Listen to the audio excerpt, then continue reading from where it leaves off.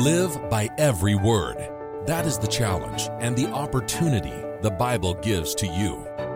This program examines the actual words that have proceeded out of the mouth of God Himself, so we can use them to guide our paths and live by them in our everyday lives. This is Live by Every Word. Thanks for joining me here on Live by Every Word on Trumpet Radio 101.3 KPCG. We're online at kpcg.fm, and we have a live link at thetrumpet.com. This program and all of the programming here on Trumpet Radio is available in podcast form as well. And so you can get those podcasts wherever you like to get your podcasts, including thetrumpet.com and kpcg.fm. Well, what is the foundational truth of the Bible? What is the foundational truth of the Bible? After all, the foundation is what we build on. It's what we build on. And if the foundation is off, then everything that we build on top of it is off also. And eventually it'll have a big fall. That happens sometimes with physical structures, and it's quite destructive and pretty embarrassing for the builder. So we have to have the right foundation. And to understand the foundational truth of the Bible, we have to begin in the book of John. The book of John. So we have a few passages today that we'll look at. And if you have a Bible handy, it'd be great to get it out and we could go through these together. John 1 and verse 1, right there in the beginning of John. Notice this. John writes, "In the beginning was the Word, and the Word was with God, and the Word was God." Now, this is a passage that is confusing to a lot of people, but yet we can see the clear meaning. This passage here is discussing God and the Word. God and the Word.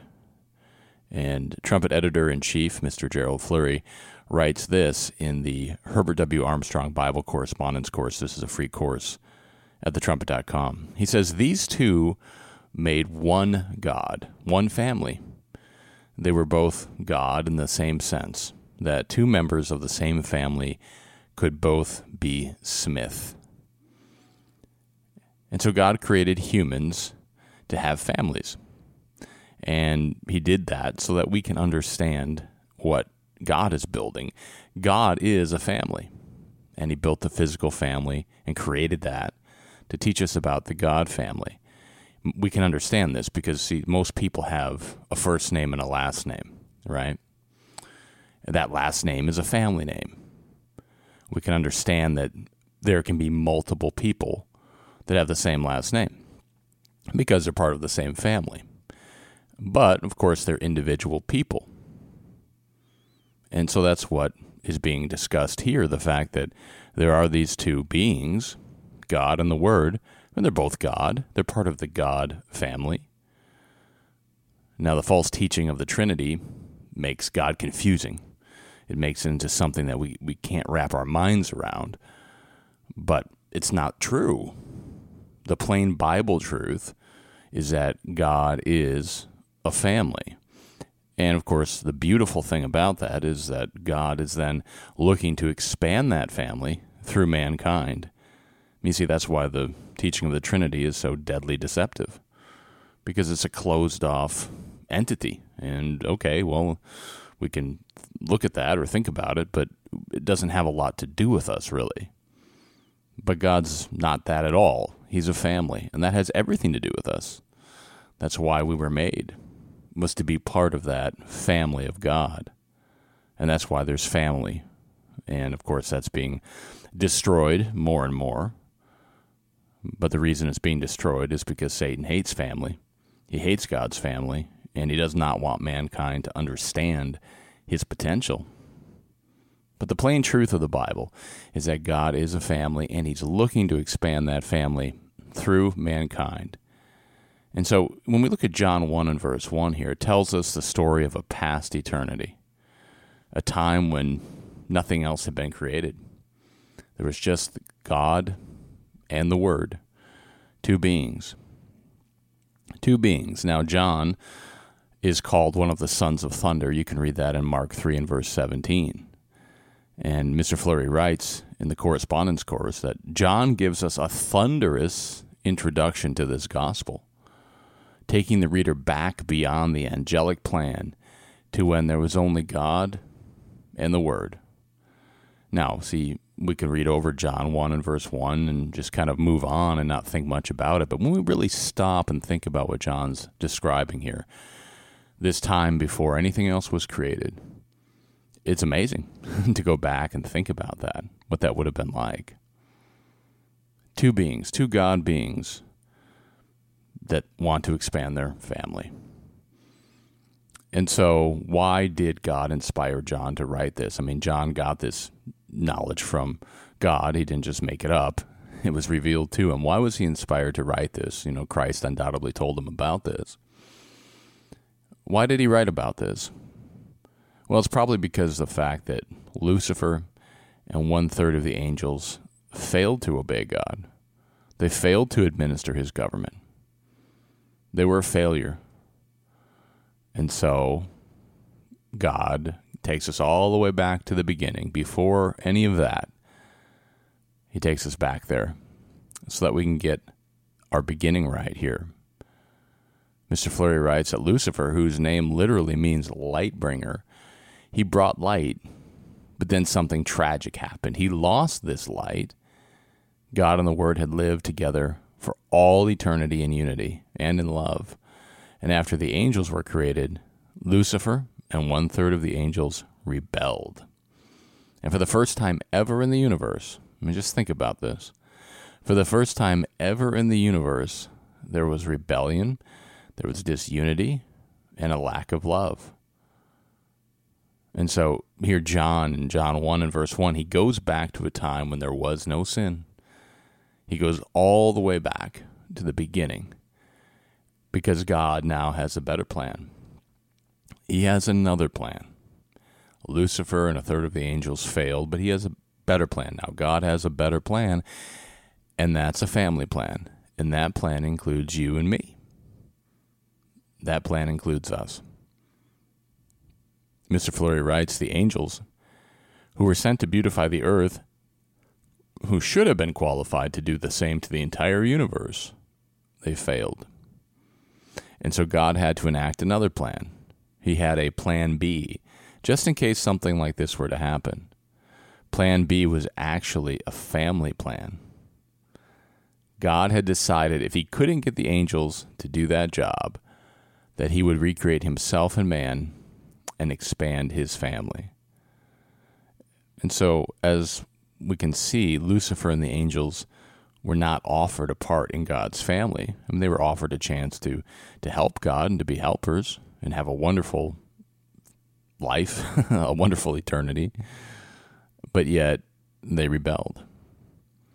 And so God enacts Plan B, a family plan. It's a better plan because now God can expand his family with other God beings. You know, like a man and a woman get married and they have one child and then they have another one and maybe they have another one.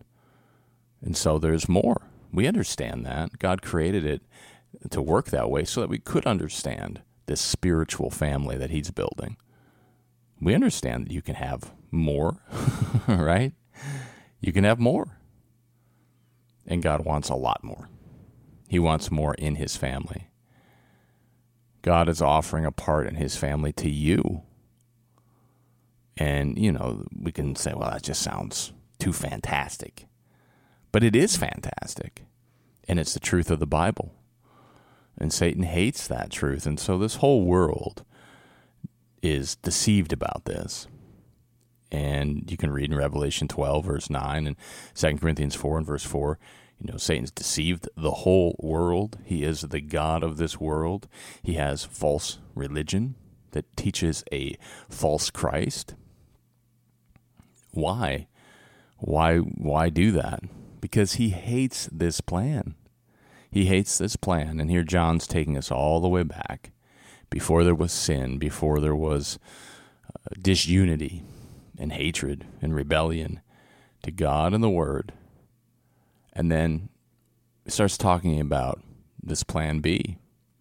Notice John 1, verses 12 through 13.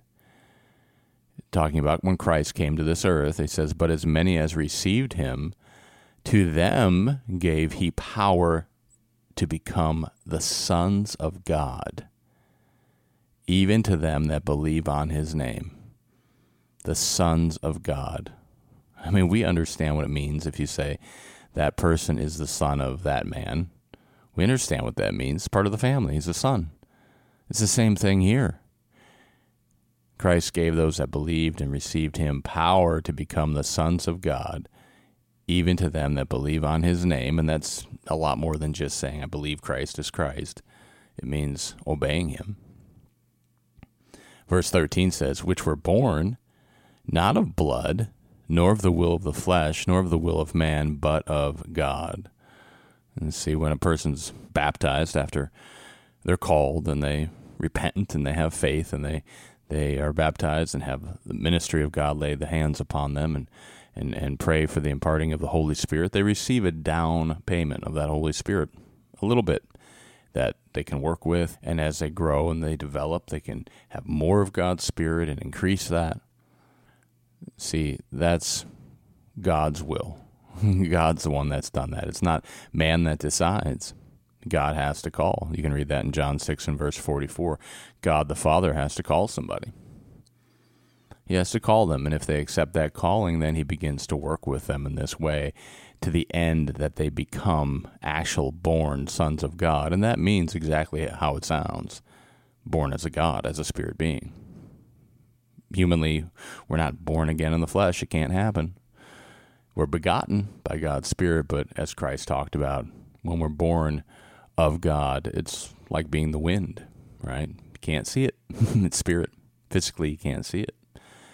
So there's a lot more information about that at thetrumpet.com. These are a lot of big subjects, of course, but we're just touching some of them as we, again, focus on this foundational truth of the Bible, and we're getting to what that is, and we're talking about it and talking about the God family, but we'll get to it more specifically here as we go.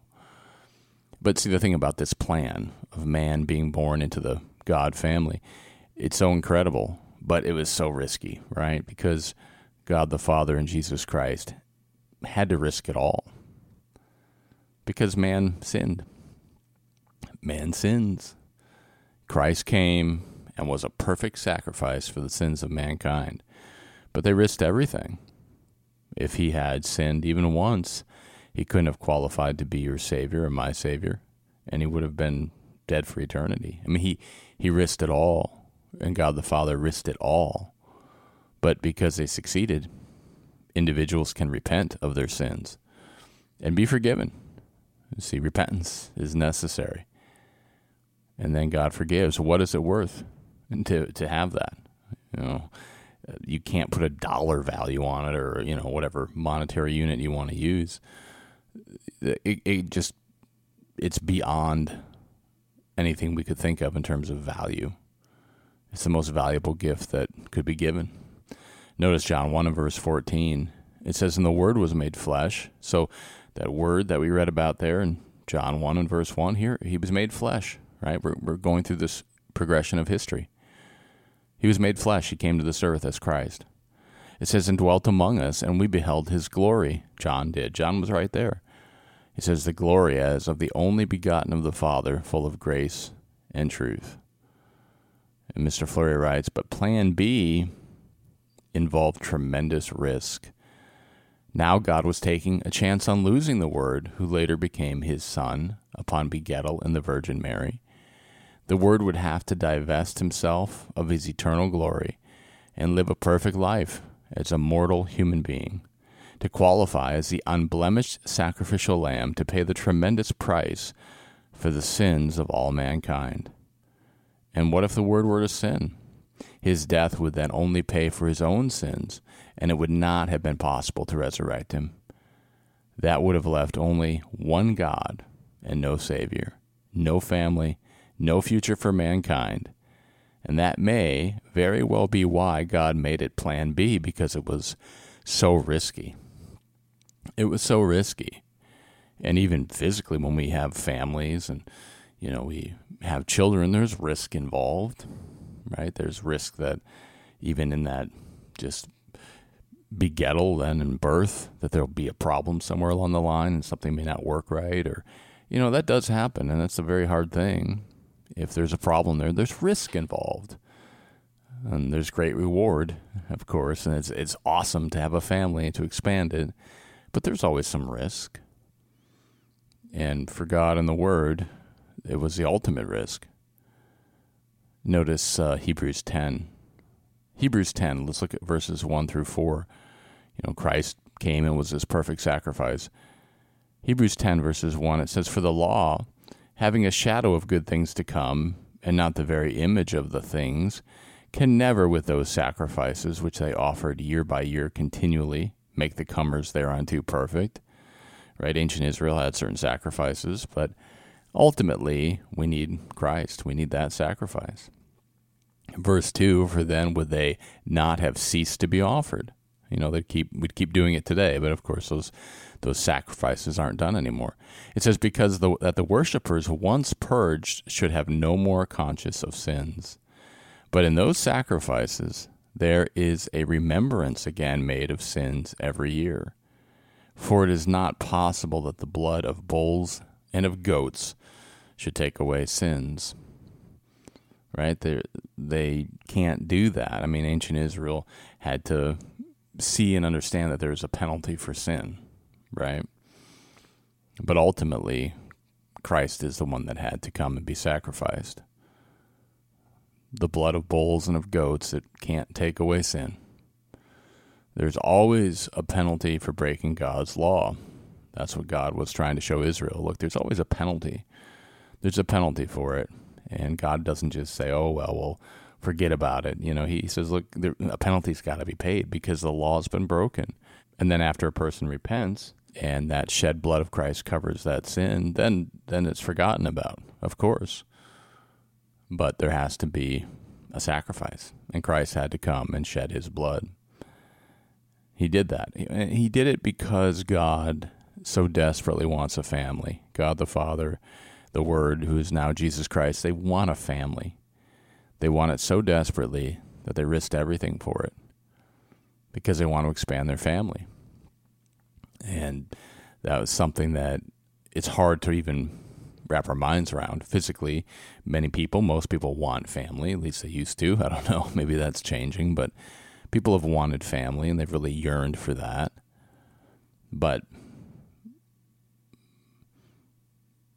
And that gives us some insight into the way God feels, but just how deeply do they yearn for family? They put everything on the line for it, everything.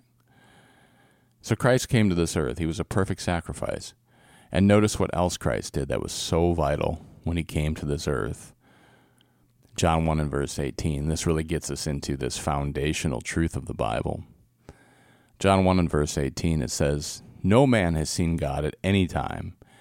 The only begotten Son, which is in the bosom of the Father," I'm talking about that close, intimate relationship, "he has declared him." Christ came and declared the Father. Mr. Fleury writes that Thayer's lexicon says that Christ was in the closest, most intimate relation with the Father. So he was in his bosom, that close relationship. And that's where the Father wants you. And he wants me. He wants us in his bosom that way, to have that same relationship that he and Christ have. See, family, a family relationship. And then that last part of verse 18 there, Mr. Fleury says, it says that when Jesus Christ came to earth, he declared the Father. That was his message for mankind. It was about the Father. Christ came and he declared his Father. Now, false Christianity would have you believe that Christ came and did away with what his Father taught and his Father's laws. And that's not true at all. No, he declared it and he magnified his law, the law of God. Mr. Fleury writes, "Our Father is the head of the wonderful, majestic God family. And Christ was not a rebellious son who came to declare himself. He wasn't a rebellious son who just came and talked about himself. Now, he plays a huge role in things, and certainly we do need to understand that and value that, of course. But the Father is the head of the God family. See, the truth of the Bible, the foundational truth is that God is a family. He's building a family, and the Father is the head of it. Mr. Fleury writes, false Christianity builds its work around the person of Christ, not his message of declaring the Father. See, and Christ warned about that. They'll come and say, Christ is Christ and deceive many. But look, the message that Christ brought, that's what we need to be paying attention to. The message, and his message was declaring the Father. Mr. Fleury says, Christ led the way in declaring the Father. Now we are commanded to follow his example. Our number one passion must be to declare the Father and his family. That has to be our number one passion. Declare the Father and his family. It's the God family. And who's the head of it? God the Father. Mr. Fleury says, declaring the Father is what separates God's very elect from his own Laodicean church and the world. See, it's about the message, what message is being preached. Christ came and declared the Father and the God family, and he showed that the Father is the head of that family. Mr. Fleury writes, this is the foundational truth of the Bible. People who don't declare the Father are deceived. They don't understand that our calling is about being born into God's family, headed by the Father. That's the foundational truth of the Bible, that man is created to be born into God's family, and that family is headed by the Father. It's this God family vision, and the Father is the head of that family. That's what Christ preached. That's the foundational truth of the Bible. If you'd like more information on this, please request our free book, The God Family Vision, and also sign up for our free correspondence course, the Herbert W. Armstrong College Bible Correspondence Course. We've had many people go through it and graduate, and have been thrilled to do so because they learn a lot, and you can too. That's all the time we have for this edition of Live by Every Word. I'm Dwight Falk. Thank you for spending some of your time with me today. Until next time, let's all strive to more perfectly live by every word of God.